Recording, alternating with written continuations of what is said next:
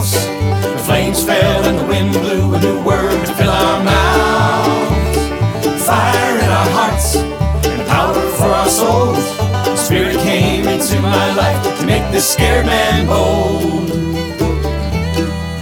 Well, today I've got the composer, the author, Moose Smith, or as it says on the title, T. Stephen Smith.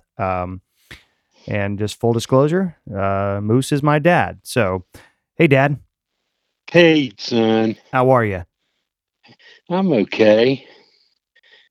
Yeah, we're doing all right here. We're recording remotely because of all of the quarantining that's going on in the country. So this is going to be interesting. But thank goodness to technology, we're speaking together. That's right. Yeah. Well, let's jump right in it. My previous episode, I kind of did a sort of a summary or a welcome to the show type of deal, and played some clips from the show, talked a little bit about who you are, but basically for anyone who's around there, just say hello and tell us about yourself. Well, I have been a musician probably as long as I can remember. Started formally training on the piano when I was in the third grade, and continued into classics pretty much through middle school, or junior high as we called it back then. I fell in love with R&B music, and that was by chance. I was shopping for a model car at a department store, and across the way heard the record department playing "Will You Still Love Me Tomorrow" by the Shirelles, and I fell in love. I said, this is something that I'm not really have any idea as to where this came from. And then that's when I started studying things other than the classics. So through high school, went into one particular band through high school. In college, I became a member of a band which ultimately was inducted into the Carolina Beach Music Hall of Fame. And what was that band's name? The N-Men Limited. Whoa, the lonely days are gone. I'm coming on home, yeah. My baby, she wrote me a letter. We were out of Burlington, North Carolina, and it was quite a good scene. We got to rub elbows with the Motown folks, and a lot of the when you say rub music, elbows, you're not just saying you said hello. You actually played with these guys. We played with them. Like who? Every with the Four Tops, the Temptations, Marvin Gaye, of course, a lot of the regional bands like the Tams and the Showmen, and it was quite an interesting run of being able to get on stage, play about a half an hour show, and then stay on stage and read their charts. And it was really a grooming time, I guess you'd say. And what was what was your role in the band? What instrument did you play? I played the organ, primarily the B3 organ.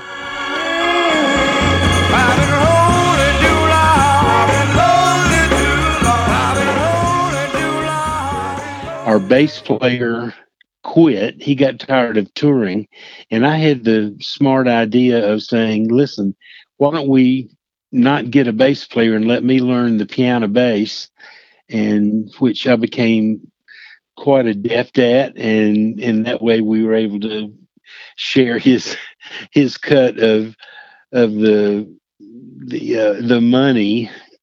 And so therefore, up to this day, I'm primarily known as the B3 and piano bass player, although I do play guitar and string bass as well. And you sing. You were one of the singers too. I was one of the singers as well. That's true. later on found myself with Pat Robertson's network, and I was the music director for the 700 Club television program for 5.5 years. Ain't no valley too low to keep his love from me. Ain't no planet too far where he has no room to be.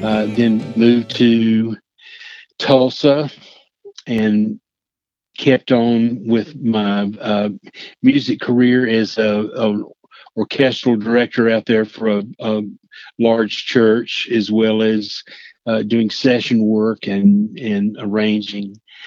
We moved to Atlanta. Wait. and- Before you moved to Atlanta, and of course, here again, I have inside information. I know, I know about all this stuff. Okay, This is your time in Tulsa is when you wrote your first musical. that's right. The first musical. Can you tell me the zip of that faraway land? Based on the parable of the prodigal son. And it was my first attempt. I'd grown up not very interested in musicals, but it was interesting that you and your sister Susanna became more and more attached to the scene of musicals, and I think that's where I kind of got a little more interested in it myself.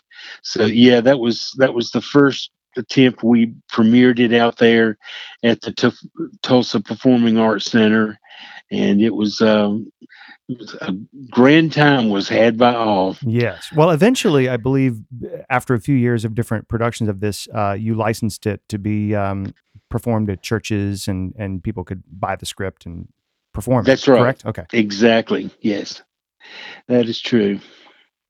So, Okay. So you moved to Atlanta. Yeah. And my wife, Sue Carroll, and I had formed our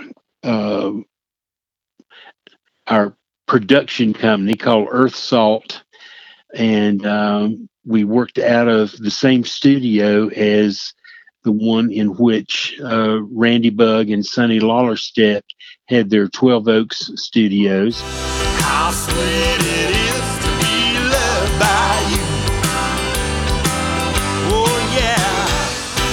How sweet it is to be loved by you. And so it was a good mixture. So I was able to do session work for them and work on things on my own as well. One of the albums that we cut there that was up for the Dove Award in 1982 was a black gospel effort from Teddy Huffam and the Gems, and then went on the road pretty much as a single for CCM, and worked, and then suddenly finally said, you know what, I'm not seeing my kids all that much, so I decided to get off the road, and that's when we moved up to Nashville, oddly enough, to try to get out of music and get into teaching, which I did for 30 years. I taught 4 years in private schools up here, and then the remainder I was with public school setting in Williamson County. And you taught all sorts of things besides music and history, and you were head of certain really cool things like the Triumph Choir and That's right. things like that. Yeah. You were my teacher Right. for a while, so I remember that. That's right. Yes. Yeah. And so you've been teaching up until just a few years ago, but I know that you've still been playing, and it was around this time, in the mid to late 80s, that you came up with this idea for the musical that we're talking about, Kingdom Come, right? That's right. Exactly. Okay, so tell me how this idea came about. I fell in love in the early 70s with Clarence Jordan's work. He's a fellow who was in charge of the Koinonia farm down in Americus, Georgia, and he had taken the New Testament, the original Greek, translated it into a version for which the Gospels were told in relation to 1950s Deep South. I was with a evangelistic association on the staff, and all the staff members had to read a few of his pieces, and I thought that was just such an interesting way of doing it. And later on, Harry Chapin, right before he passed away, wrote music, which became a very popular off-Broadway show called Cotton Patch Gospel. I loved the way that thing worked, but my problem was I had no expertise with bluegrass, which seemed to make this thing work well. But I remembered my father and I used to watch Flatt and Scruggs every Saturday evening at 6:30 off of WFMY TV in Greensboro, and it was interesting. It wasn't something that I said I need to learn how to do this, but it was. I knew there was substance to what they were doing. So you started kind of recalling this memory of watching Flatt and Scruggs. That's right. Right around the time that you were coming up with the idea of telling Kingdom Come, which at the time it went through all sorts of different, I'm sure, iterations. But just tell us how the day one of writing became day one Kingdom Come. All right. Day one, we became. I became involved, actually putting this thing down on paper and staff in our carport after we moved up here to Nashville in 1985, and actually finished it right there. It was, old dirt floor studio basically, and worked. Just did it on a little cassette player, and had quite a bit of comings and goings with the different characters, but it just seemed to flow real easily. I tried to not necessarily do a straight cop off of the original Cotton Patch Gospel. I mean, this is I took basically the idea, an inspiration to because Cotton Patch was a gospel book, one of the Gospels, whereas you're telling the story of the book of Acts, which is for those of you who don't know the Bible, it's the after the four Gospels. There's the book of Acts, which is after Jesus dies, raises back to life, and then ascends. The church begins. The church begins. So, in inspiration of the southern U.S. setting and the sort of country, bluegrass, southern rock music, you wanted to set those parameters to tell the story. And so you started writing songs. Did you write songs first? Did you write out an outline? Did you come up with characters and then build songs around them? The script and the songs came together. It took, I was going to say maybe a couple of years for the script to finally be finished, and for all the pieces to be put on that little cassette player. Teaching got a lot more complicated, so therefore it went and was put on a shelf for a good long while. Yeah, good long while. Decades. Yeah, good long while. Yeah. It was pretty much like 30 years it was sitting there. In 1917,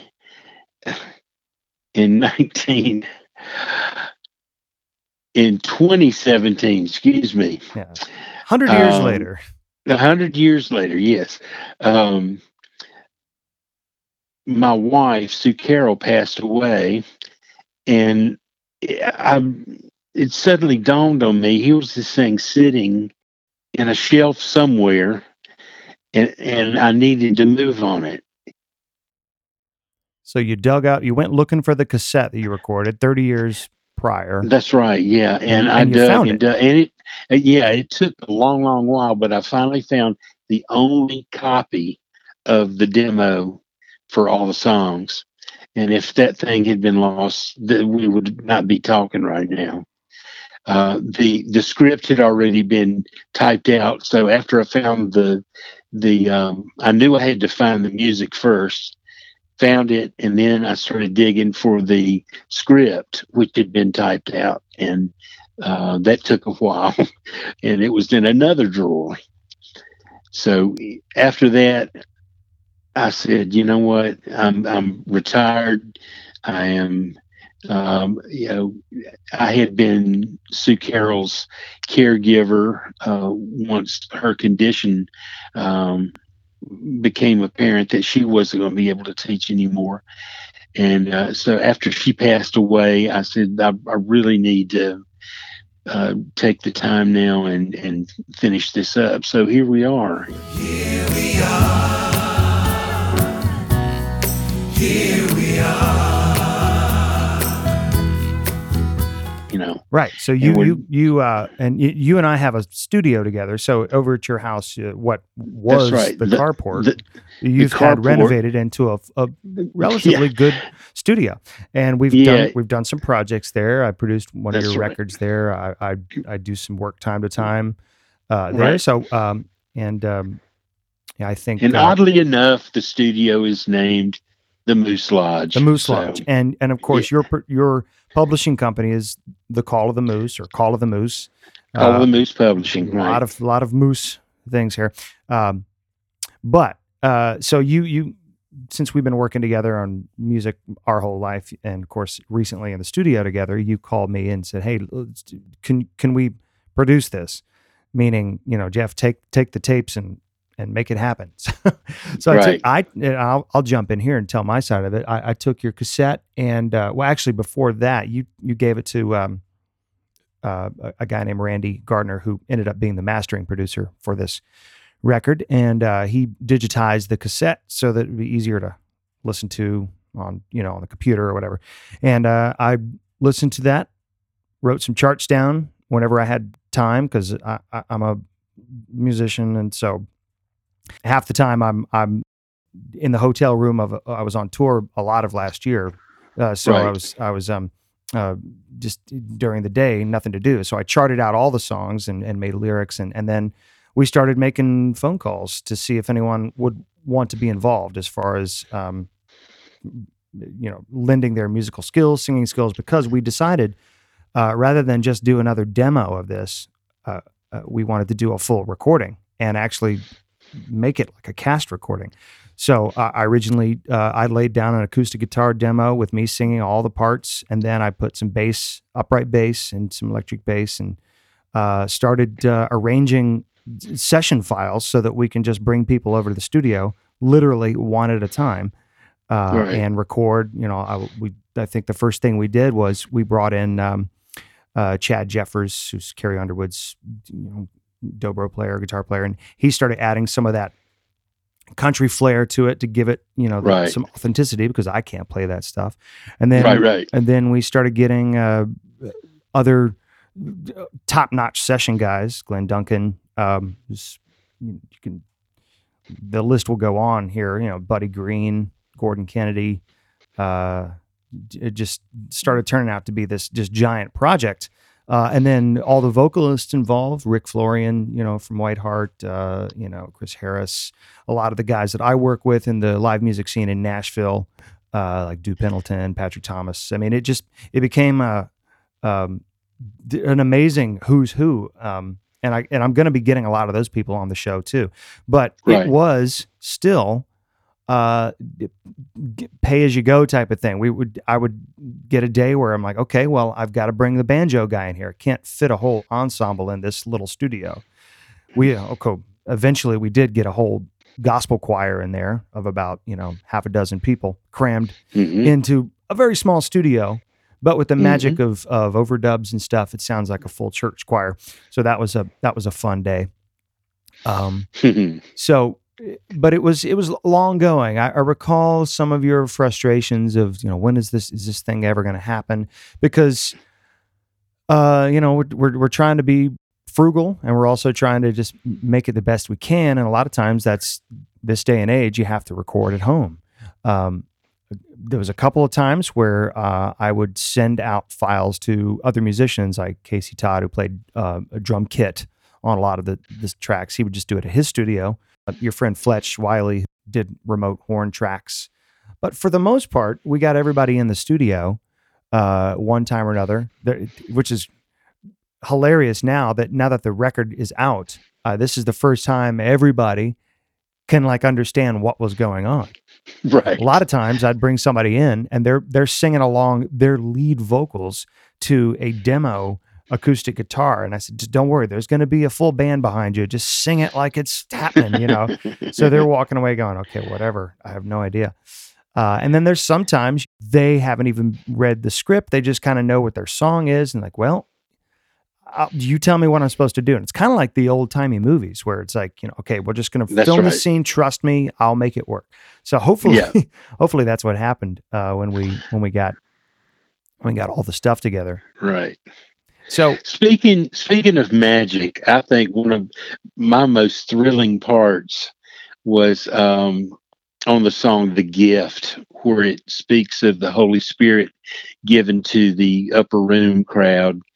And it's a dance segment, and at the end of it is a verse of "A Mighty Fortress Is Our God," being sung in 7 or 8 different languages, and there's a beautiful choir that comes in, a cathedral-like choir that comes in to sing this, and if you and I didn't say it probably nobody would ever tell.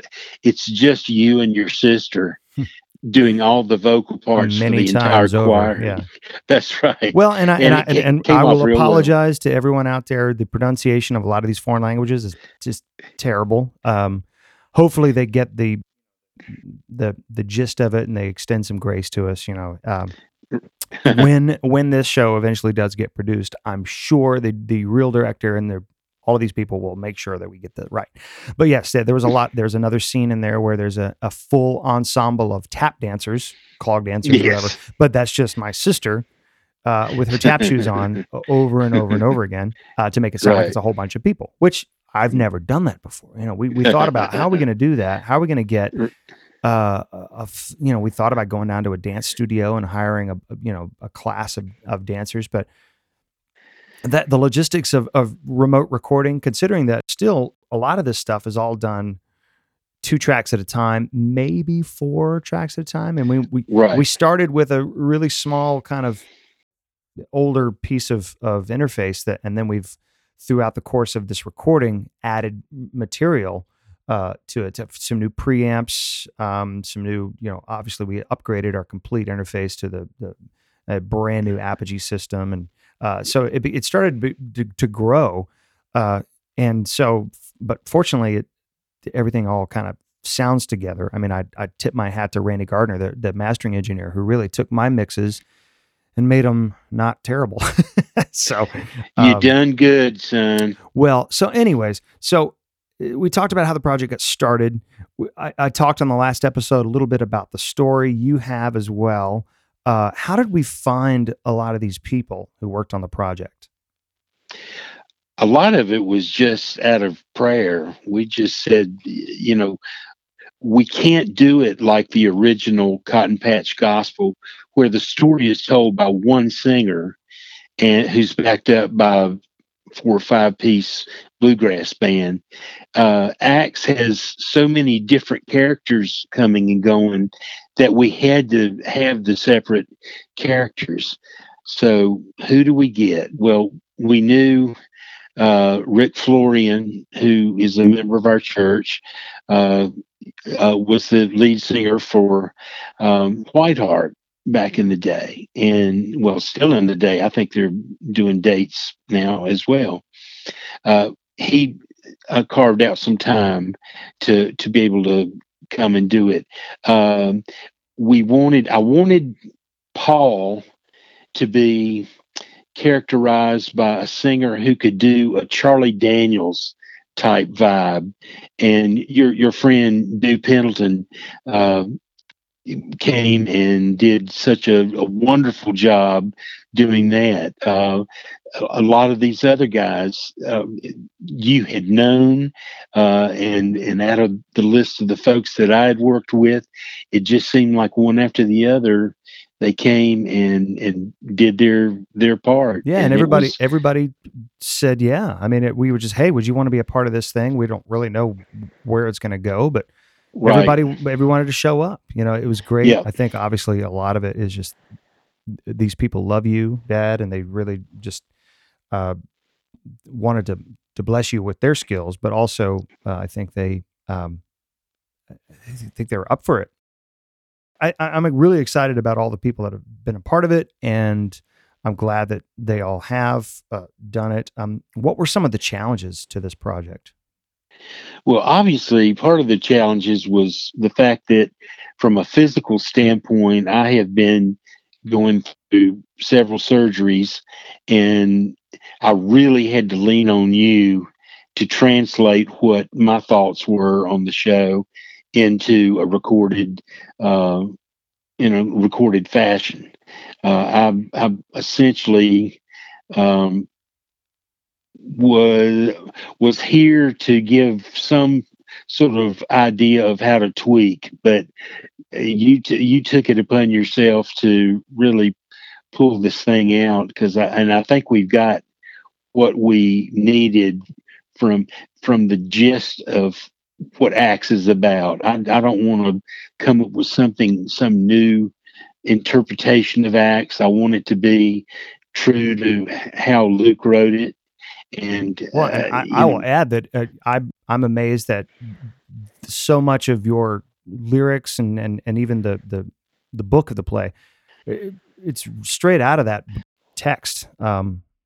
Aside from the name changes and sort of some of the colloquialisms of how they spoke, but I mean, this stuff is straight out of the text.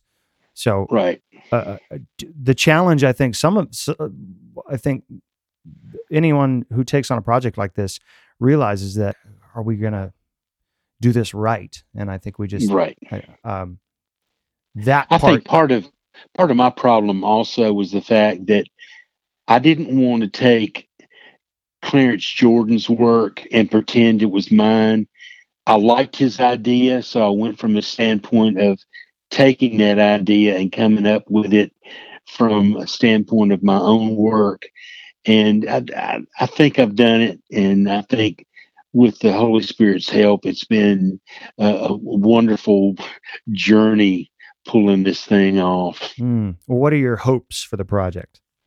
I don't know, to tell you the truth. I would like to see it on stage, but you remembered well about the my first musical, and I think two things was proven. Number one, I could write a show of that length, and number two, I'm not a theatrical person to actually put this on stage.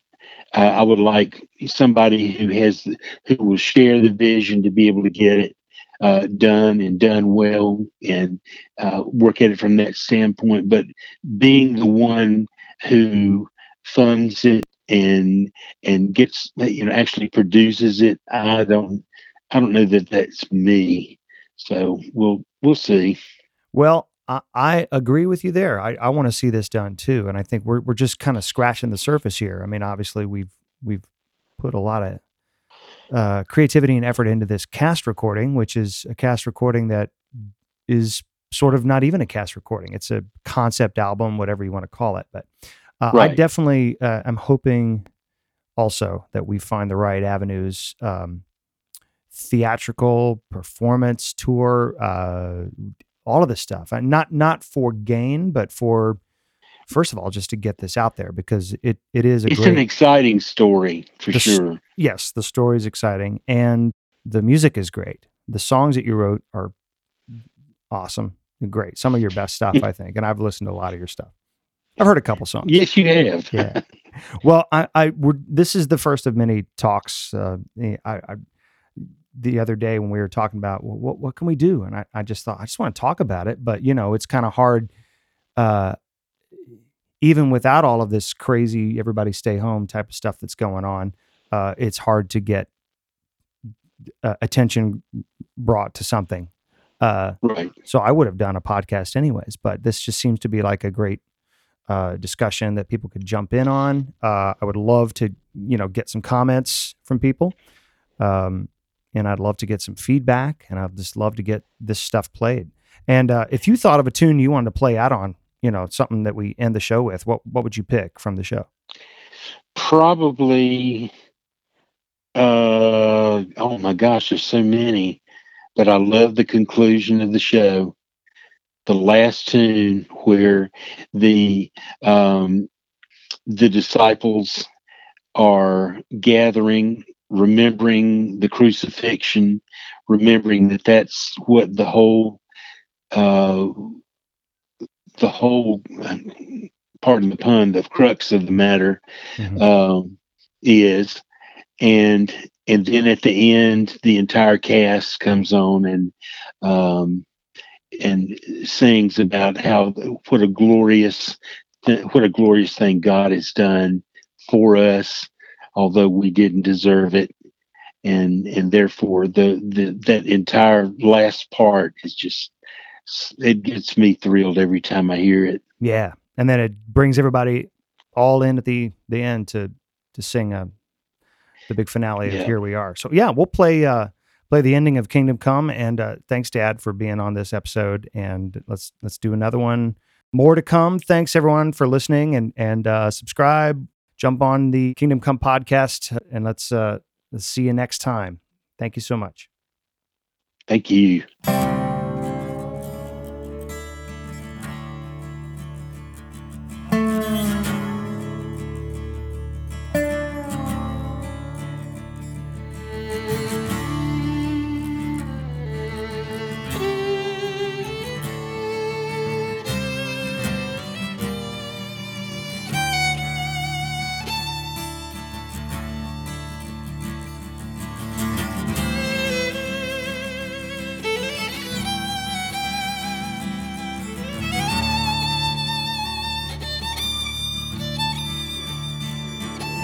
All the blinded paupers stood and gazed upon the regal face that was speaking in words that would not bend.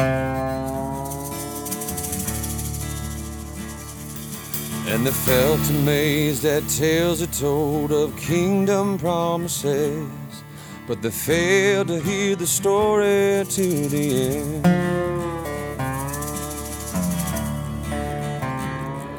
So they laughed at phony punchlines, and they wrote him off the card as another feeble dreamer of the day.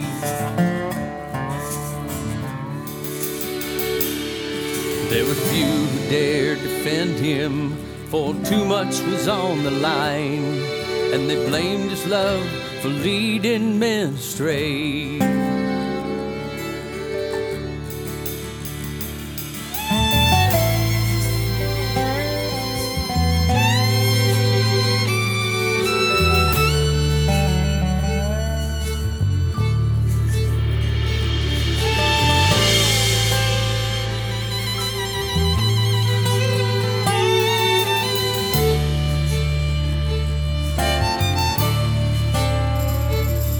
So their wisdom said to banish foolish peasants such as this, for they only lie deluded in their grandeur.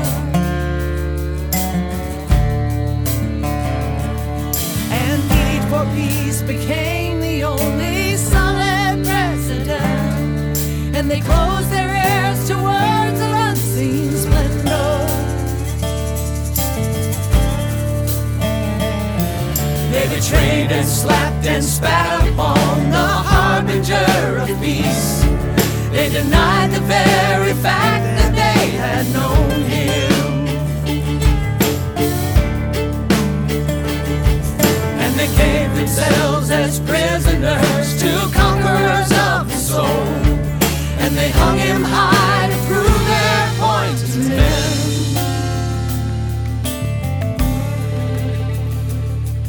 And a bleeding mass of something more than man would ever know. Looked down upon a wanton crowd that braided him below. As his eyes said it all.